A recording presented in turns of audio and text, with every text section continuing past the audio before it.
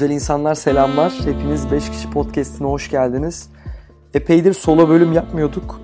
Bu sefer farklı bir solo bölüm yapalım istedim. Benim 2 sene önce podcast'te başlamadan önce okuduğumda beni inanılmaz etkileyen bir makale vardı.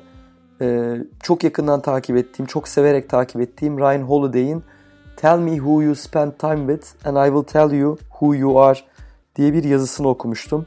Aslında Türkçesi basitçe bana arkadaşını söyle, sana kim olacağını söyleyeyim diye çevirebiliriz. Bu yazıyı çok etkilenip ya diğer insanlar da bunu okuyabilsin, İngilizcesi olmayan insanlar da faydalanabilsin diyerek Türkçe'ye çevirmiştim.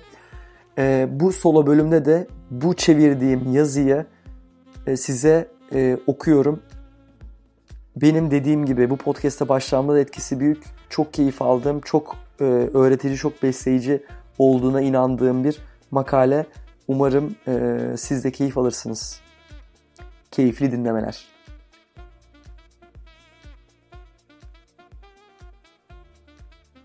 Kiminle vakit geçiriyorsun ve bu kişiler seni nasıl şu anki sen haline getirdi? Çünkü Jim Rohn'un da dediği gibi bilin ki en fazla vakit geçirdiğin 5 kişinin ortalamasısın. Veya Goethe'nin daha önceden yaklaşık 170 yıl önce söylediği gibi kiminle takıldığını söyle, sana kime dönüşeceğini söyleyeyim. Goethe'den de önce Seneca 2000 yıl önce bir arkadaşına şunları yazmış. Yaşam biçimlerini, sözlerini ve karakterini onaylayacağınız birini seçin. Her zaman onu rol modeliniz ve koruyucunuz olarak görün. Benim düşünceme göre standardı bizim standardımızın çok üzerinde olan ve ölçüt olarak kullanabileceğimiz biri gereklidir. Elinizde böyle bir cetvel olmadan hiçbir zaman düz bir şekilde ilerleyemezsiniz. Gerçek şu ki kendimizi çevrelediğimiz insanlar neye iyi dediğimize, neyi mümkün gördüğümüze ve neyin hayalini kurabildiğimize kadar birçok kritik konu hakkında fikirlerimizi şekillendiriyor. Üniversitede okul gazetesine girmiştim ve hala o zamanları çok net bir şekilde hatırlıyorum. Birdenbire orada kendimi benden daha akıllı olan insanlarla çevrili halde buldum. Hiç duymadığım kitaplar ve konseptler hakkında rahatlıkla konuşuyor, nasıl yapacaklarını bilmediğim şeyleri yapıyorlardı. Ve böylece dünya görüşüm genişledi. Kendimi iyileştirmek ve kendimi zorlamak için üzerimde bir baskı hissettim. Doğrudan bu insanlardan alamadığım şeyleri bana tavsiye ettikleri kitaplardan ve bana verdikleri görevlerden aldım. Aslında arkadaşlarınızın veya dayanaklarınızın hayatta olmaları bile gerekli değil. Yaşıyorlarsa bile aslında onları tanımak ya da onlarla etkileşim kurmak zorunda değilsiniz. Onları uzaktan takip edebilirsiniz. Sizinle aynı dili konuşmaları gerekmiyor. Onların söylediği ya da yaptıkları her şeyi kabul etmenize bile gerek yok. Ancak yine de kendinizi onlarla çevreleyip onlardan öğrenebilir ve onların varlıklarıyla motive olabilirsiniz. Marcus Aurelius'tan Benjamin Franklin'e, Seneca'ya, Montaigne'e, Heraklitus'a, Eleanor Roosevelt'e bu kişilerin hepsi kendimizi şekillendirmek ve istediğimiz çizgide ilerlemekte kullanabileceğimiz yönlendiriciler. Şimdi zamanı. Bir analiz yapın. Çevrenizdekilere bakın. Bu olmayı planladığınız kişi mi? Benim için bu muhasebe hayatım boyunca dalgalı bir hal aldı. Kimlerle zaman geçirdiğim, seçtiğim yolları büyük ölçüde belirledi. Bu bir kerelik bir karar da değil.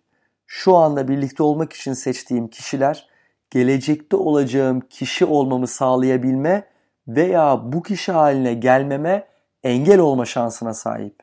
Ve bu yüzden evet dediğimiz kişiler ve hangi ilişkilere yatırım yapacağımız konularında sürekli olarak zor kararlar vermek zorundayız.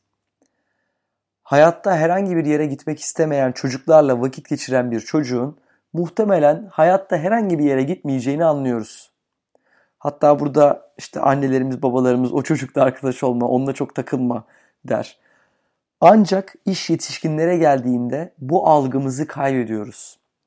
Berbat işlere veya mutsuz yaşam biçimlerine hoşgörüyle yaklaşan diğer yetişkinlerle zaman geçirdiğimizde onlara benzeyeceğimizi göremiyoruz. Bu sadece bu kadar da değil. Çoğu zaman Goethe'nin ünlü sözünün ikinci bir yarısı olduğunu unutuyoruz. Zamanınızı nasıl harcadığınızı biliyorsam, o zaman sizin ne hale gelebileceğinizi de biliyorum. Facebook'unuza bir bakın. Veya Instagram'ınıza bir bakın. Twitter'ınıza bir bakın. Bu yalnızca sana göstermek istediğini gösteren acımasız, sosyopatik bir şirket tarafından yaratılan ve sadece sizi sitede daha uzun süre tutacak şeyler gösteren bir algoritma. Okuduğunuz, izlediğiniz içeriklere bir bakın. Size duymanız gereken şeyi söylemiyorlar. Size en çok tıklama alacaklarını düşündükleri şeyleri gösteriyorlar. Telefonunuzda oynadığınız oyunlara, hayatınızdan neler aldıklarına, içine girdiğiniz anlamsız tartışmalara bakın. Bütün bunlar farkında olun ya da olmayın sizi etkiliyor, kararlarınızı şekillendiriyor. Siz kendine yeni bir bakış açısı sağlayacak kitaplar okuyan, kendini fiziksel, zihinsel ve ruhsal açıdan zorlayıp geliştiren, hobileri olan, kendinden daha iyi, daha cömert, daha fazla kabul edici ve hoşgörülerle kişilerle vakit geçiren insanları düşünün. Aslında bu iki şeyin bir kombinasyonu. 1. Tanıdığınız kişiler. 2. Yaptığınız şeyler. Bu iki şey hayatınızı kim haline geleceğiniz konusunda herhangi başka bir faktörden daha fazla etkiler. Çünkü yaptığınız şeyler birlikte olacağınız insanları belirler ve etrafınızdaki insanlar da yaptıklarınızı etkiler. Alışkanlıklarınızı düşünün. Tükettiğiniz şeyleri düşünün. Arkadaşlarınızı düşünün. Onlar size ilham veriyor mu, sizi destekliyor mu, yoksa sizi aşağıya mı çekiyor? Networking hakkında birçok öneri başarmakla alakalı gibi görünüyor. Bu asıl noktayı görmemize engel oluyor.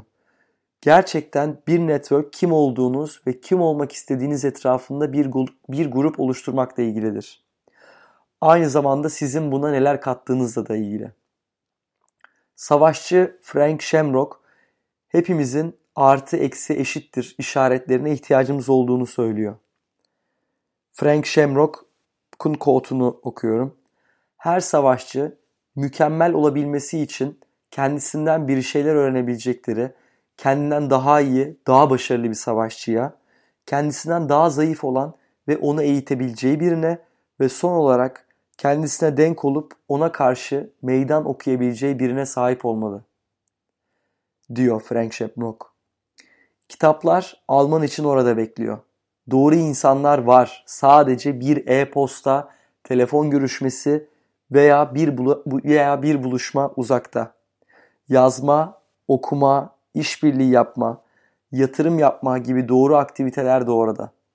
Bütün kötü etkiler kadar hepsi erişilebilir durumdalar. Bütün bunlarla yapmaya karar verdiğiniz şey size kalmış. Akıllıca seçim yapın çünkü bu seçimleriniz kim olduğunuzu belirleyecek. Evet, girişte de bahsettiğim gibi bu yazı benim büyük ihtimalle en fazla takip etmekten keyif aldığım Ryan Holiday'in bir makalesinden çeviri. Tell me who you spend time with and I will tell you who you are. Bana arkadaşlarını söyle, sana kim olacağını söyleyeyim.